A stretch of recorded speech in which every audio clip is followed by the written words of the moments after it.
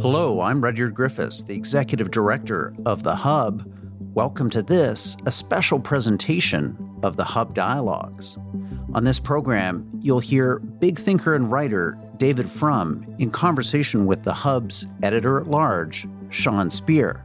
This is part of a regular twice-monthly Hub Dialogue series featuring David Frum's opinion, analysis, and insights exclusively for the Hub community. If you're enjoying this program, please visit our website at www.thehub.ca for all kinds of great analysis, news, and insights into the big issues and ideas driving the public conversation. The next voice you'll hear is Sean Speer in conversation with David Frum. Enjoy. Welcome to Hub Dialogues. I'm your host, Sean Speer, editor-at-large at The Hub. I'm honored to be joined by David Frum for another installment of our bi-weekly podcast and video series, Frum Dialogues. David, as listeners and viewers will know, is a staff writer at The Atlantic, the author of several books, and a highly coveted guest and commentator on various cable television programs. We're honored to provide him with a platform to share his insights and analysis on key issues concerning Canadian policy and politics. In today's episode, we're marking the 2-year anniversary of COVID-19 lockdowns and the pandemic's long-term consequences, specifically in regard to the West's relationship with China. David, thanks again for joining me, as always. Always such a pleasure. Well, this week marks the 2-year anniversary of the declaration of a state of emergency in parts of Canada. We now know that the first known cases in China were weeks and even months earlier. There are also studies that estimate that if the Chinese government had acted earlier, including limiting travel elsewhere, we may have avoided a global pandemic. Are you surprised that there hasn't been more international scrutiny or criticism of China's response? And if so, what do you attribute that to? Well, I attribute it to two things. The first is something of the false lead provided by President Trump in the early part of the pandemic, where he tried to make this a malicious rather than a negligent act by China, and to suggest actually that as a way of avoiding blame for his own mismanagement, to suggest that China had somehow deliberately, intentionally done this to the world. We have a long history of pandemic diseases originating in China because many practices in China, Chinese food management and other things. The flus and other diseases have a way of originating there. It's strange how India, for example, which is a country as crowded and as poor as China, has not been an incubator of infectious disease. We don't talk about Bombay flus in the way that we have talked about Asian flus, meaning Chinese flus. So that's been a chronic problem. The United States and partners met it by developing a big presence inside China. And the Trump administration agreed to allow that to be dismantled. The Chinese wanted it to be dismantled because they didn't like being surveilled, but the Trump people went along with it. And then, embarrassed, they then ramped up the accusations in ways that didn't look very credible. Now, we're talking about the long-term consequences of the pandemic experience. One of those consequences in the minds of some is an exacerbation of the growing geopolitical and technological rivalry between the West and China. Some have even described these growing tensions as a new Cold War. What do you think of that framing, David? Is it useful, or does it risk obscuring more than it clarifies? I am a increasingly strong advocate of a need to do everything in our power to maintain the friendliest possible, most normal possible relationship with China. I mean, it's strange. 20 years ago, I was someone who was very, very worried about China at a time when very few people seemed to be. And then I find myself, steadily driving in my lane at my constant 50 mile an hour level of worry and being irritated that, I was stuck in traffic. And then suddenly everyone is whizzing past me at 80. You think, no, the goal was to be moderately worried, but always to continue to hope for the best. Because, look, China's lifting of hundreds of millions of its own people out of intense poverty, that's an accomplishment. China rejoining the world economy, even if in the kind of often adversarial ways that it has rejoined it, that is a welcome development. We are all prosperous and safer and happier than we were if China had remained poor. We have additional problems because of Chinese growth, especially environmental problems. But it is worth every effort to maintain open trade, international cooperation, discussions about climate, and not to choose conflict. The original Cold War was very much a choice by the Soviet Union against the West. If there is to be a new Cold War, let it be China's choice and not ours. That's interesting, David. As you mentioned, there are growing questions in the minds of some policy observers, politicians, and others about some of the initial assumptions about greater economic integration and cooperation with China. The ascension to the World Trade Organization in the early 2000s is often cited as something in hindsight that was a mistake.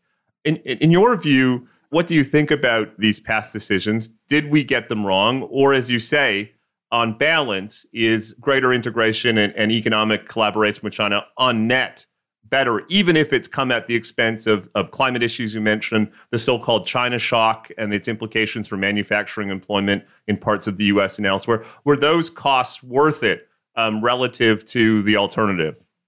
I don't agree with the criticism at all. I don't at all agree with the criticism of the decision to admit China to the WTO. What the critics do is they look at some of the hopes that were expressed at the time about what might eventuate and assume, well, the highest hopes for China were the reasons for the Chinese admission.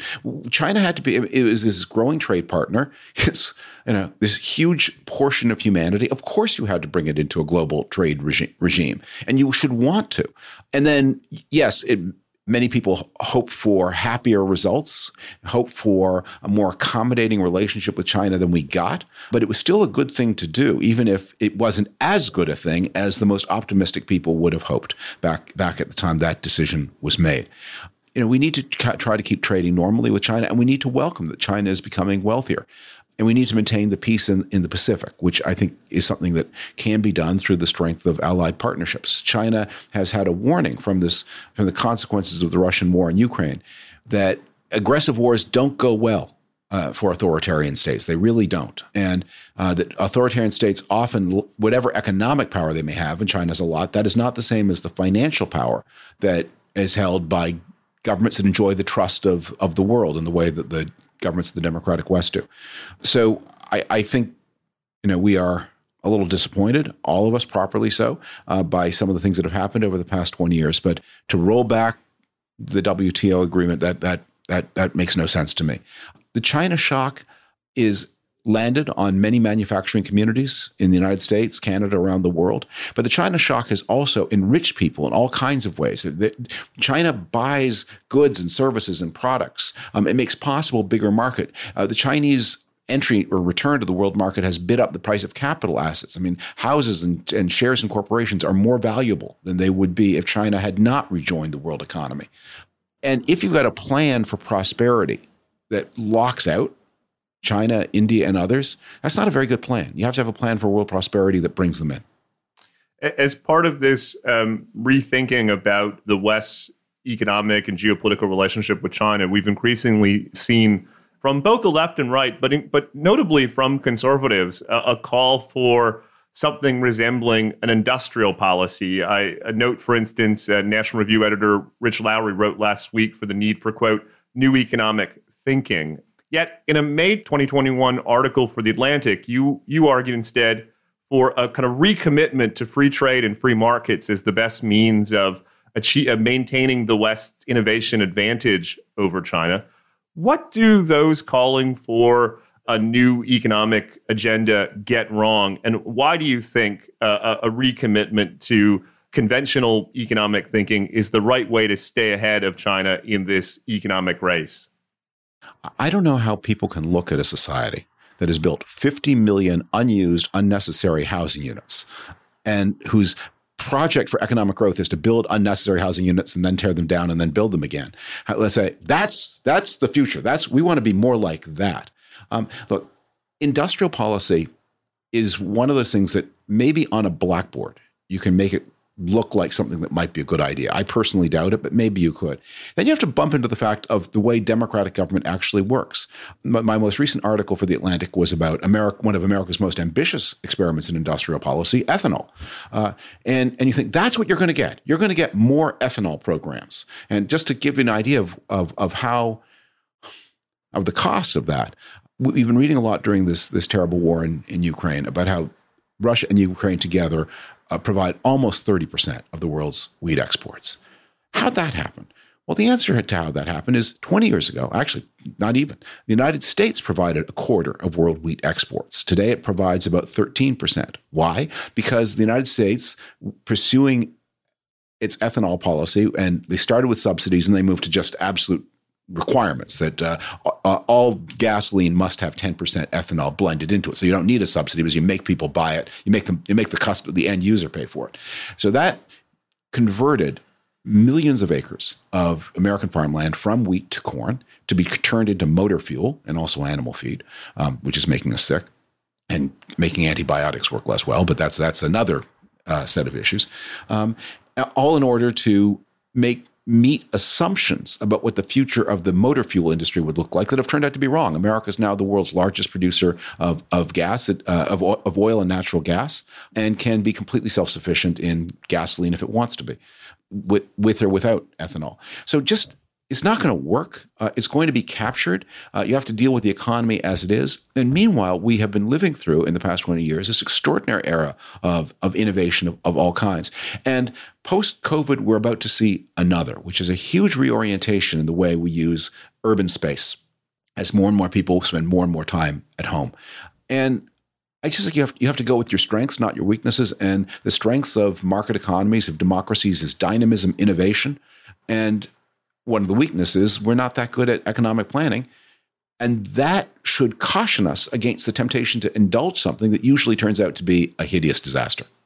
It's notable, for instance, that at the end of the day, it was American ingenuity that produced the COVID-19 vaccine and not Chinese state planning. So I think it was American ingenuity working with partners and being open to the world, because I think the first of the vaccines was developed by Germans of Turkish origin, working in a lab company that worked in development with an American manufacturing company, Pfizer, and then other approaches came along the same way.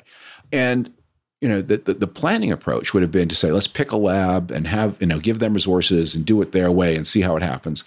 I remember during one of the last of these scares, when the scare was Japan, somebody wrote a book called "More Like Us," and the answer was, even if you admired some things about the way a different society solved its problems, they were not necessarily, even if you admired, they were not necessarily replicable in your society. And that the way your society developed was to build on its own strengths. And the strengths of the North American economy have always been dynamism, innovation, competition, and embracing that. It doesn't always work perfectly, but it works better than planning. And it certainly is going to work better for us than planning is going to work. You're one click away from getting access to all the Hub's best analysis and insights. Go to our website, www.thehub.ca, and sign up for our daily email newsletter, Per Diem. Each morning at 7 a.m. Eastern, in your inbox, you'll receive the cutting-edge thinking and analysis of our smartest contributors, all curated for you based on the issues and ideas that are moving the public conversation. Sign up now, free of charge, at www.thehub.ca. Now back to our program. Let me ask about a weakness of our societies these days. Last year, I went back and read George Kennan's famous long telegram, and I was struck that his main point was less about the particularities of defense and foreign policy and more about the self-confidence and vigor of our own societies. Do you have any thoughts, David, about how a new U.S.-China rivalry may actually help to sort of pull us out of our collective stupor? Can it be a catalyst for a renewed commitment to the innovation, dynamism, and energy that you're talking about? We're mindful that we're recording this in the middle of March of 2022, watching democratic Ukraine beat back an invading Russian army, assisted by this extraordinary eruption of aid from the Western democracies acting together. And I look at this and think, this is a moment to actually rediscover the strengths of our democratic way of life, of our open market society, that we have been inundated for a long time. It's been with accusations that we are decadent, that our things aren't working, that we're not the people our parents and grandparents were. And by the way, during our parents' and grandparents' time, there are similar writers saying that they weren't the people that their parents and grandparents were. And so it is back to the ancient Greeks that we're always being told things were better before we showed up. I just think it's an illusion. And what we've discovered is that a lot of the strengths of democratic societies are latent. They're waiting for when you need them. And most of the time, the greatest strength of it is our endless self-criticism. And all the complaining we do is not a mark of how it's actually, it's like a silhouette. The complaining tells you about the strengths. And it's the societies that are always thumping their chests and that are actually the societies that turn out to be brittle and weak and that fail at the moment of competition. You mentioned the Russian invasion in Ukraine. I have to ask about recent reports that the Russians have asked the Chinese government to provide weapons and other support. Yet the signs thus far are that the Chinese aren't keen to assist. What do you make of that? Have these Western expressions of cooperation and solidarity in support of Ukraine had the added benefit of reminding China that we're less decadent and more capable than it might have thought? Yeah, also a couple of practical questions, which is the Chinese don't do things for charity. So how are the Russians going to pay for this aid? Their resources are all locked up. I mean, they've got a bunch of gold. Are they going to put that on a train and send it eastward from Moscow to Beijing, guarded by an army division to move the gold? And if the gold is moving east, how do the Chinese supplies move? Are they going to ship them to Russia and pay the insurance? Are they going to send them by rail across Siberia? It's not much of a rail connection. I think a lot of the Russian talk only demonstrates the extent to which they haven't thought things through. And the time to buy the rations your army needs for a long war is before the war, not in the middle of the war. I think that long before Chinese help, if it is forthcoming, if it is paid for, can reach the Russians, their army is going to begin to disintegrate. And then they're going to face the horrible choice, and the whole world will face the horrible choice, that their doctrine calls for what they euphemistically call escalate to de-escalate, which means use weapons of mass destruction, including potentially so-called low-yield nuclear weapons, as a way to frighten people into giving them what they want and fail to achieve on the battlefield. So that's what I'm worried about. I think from the Chinese point of view, I think the question they have to be asking themselves, so they look at the Russian war in Ukraine and say, would this war go better or worse if they'd had to cross dozens of miles of open water in order to get to Ukraine? And it's very sober. I think anyone thinking about using violence against Taiwan has to be very sobered by the experience of watching the Russians try to use violence against Ukraine. The article to which I referred earlier, your May 2021 essay about the West and China, talked a bit about Chinese demographics and the extent to which that would put downward pressure on the country's ability to compete militarily, economically, and so on. Do you want to just talk a bit about the extent to which demographics are destiny? And this is a piece of the puzzle that too often those in the West who kind of talk up China fail to account for. Well, this has been a longstanding question about China. Will China get old before it gets rich? Wealthy societies can cope with aging, or the increase in the average age of the population in a bunch of ways. One is they can pay for safety nets. They can afford it. Second, they can also keep people working longer because more and more of the work of developed societies is work that older people can do. It's less physical. You can substitute machines for people, and so keep people, even if their bodies aren't as strong as they were 15 or 20 years ago, on the job into their 60s and 70s. And that's been very much the success of Japan. Also, you're attractive to immigration. And you can cope with immigration, which, again, China has trouble with. So China had this crackdown on childbearing. The Mao Zedong regime had early encouraged huge increases in childbearing without much thought to how people were going to support this vast new population. They drove the population to above 1 billion people. That on the way there, they panicked, imposed the one-child policy, and easy and recommended and sometimes even nearly compulsory abortion. And now they find themselves with a population that is lopsidedly male, because the people who are allowed only one child often chose boys, and rapidly aging without the material infrastructure. As always with these things, you have to say, look, everyone's got problems, but you got to like our problems better than you like their problems. That's a fascinating observation. If I can wrap up, David, with just a couple of questions about what all this means for Canada. in a world of growing geopolitical and technological rivalry between the U.S. and China, what advice would you have for Canadian policymakers? How can we navigate these tensions between our first and second largest trading partners? I think Canada can look back on a record of considerable success. The people who built the U.S.-Canada Free Trade Agreement, built NAFTA, got Canada into a much more integrated North American economy, where Canada specializes in various ways. I mean, people will compare this or that aspect of Canadian life and say the Americans have more of this. But that's as absurd as looking at the state of New York and saying, New York is not sufficient in food products. That integration drives specialization. That's how trade works. And Canada is specialized in a variety of ways. Canada is also specialized, by the way, in political and social stability. It's not just that economic specialization.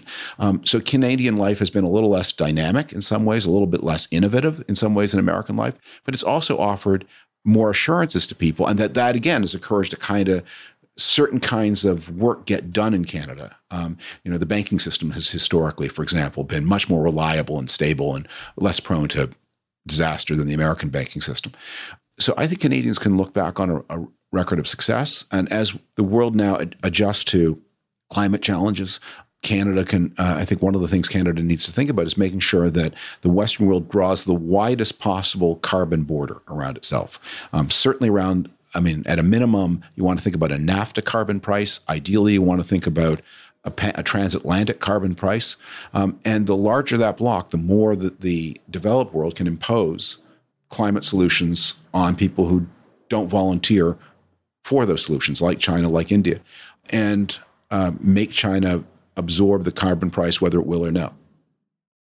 As you know, David, the current government was elected with some ambitions around bilateral free trade negotiations with China. Those have mostly been shelved, at least in response to public sentiments in the aftermath of the unlawful detentions of the two Michaels. We're now seeing a kind of 180 where the government is talking about a new round of possible foreign investment restrictions in certain sectors, rethinking post-secondary partnerships between Canadian universities and Chinese ones.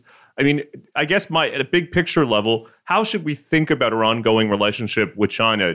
Do we kind of double down on integration and cooperation, or are there some parts of the economy and society where after 20 years of seeing how the relationship has played out, do we need to revisit some of those early assumptions?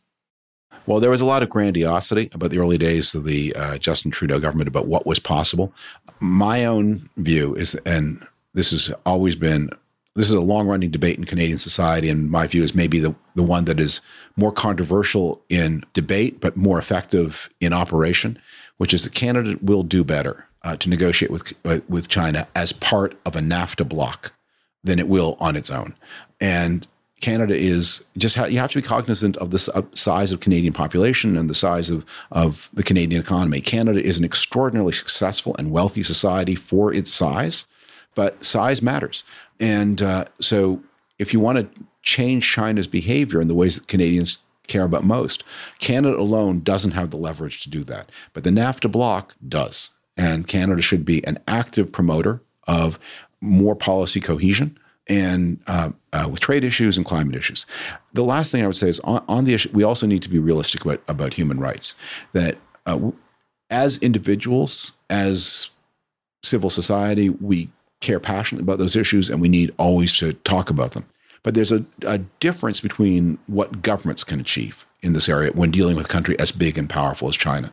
And so more realism about the government-to-government aspect of the human rights dialogue is not to give up on human rights. It's just to say that the human rights effort needs to be located where it can be successful, and that is in civil society, individual action, NGOs, not government-to-government relations, where China will always regard the human rights portfolio as an existential threat to its authoritarian, harsh regime, and we will never regard human rights as in China as existential for ourselves. So let's just be realistic about that, locate the drive for human rights where it can do good.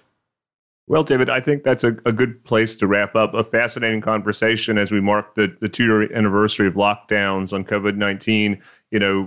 We've talked in previous episodes the long-lasting implications of this experience, and it seems to me that the West's relationship with China will be only one of those. In future episodes, maybe we'll take on some of the others, including healthcare and the economy and so on. But for now, thank you so much for joining me for another episode of Hub Dialogues, and look forward to catching up in a couple of weeks.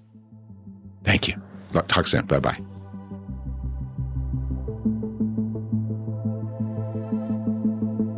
Thank you for listening to this episode of the Hub Dialogues, brought to you by The Hub, Canada's leading source for analysis and insights on public policy.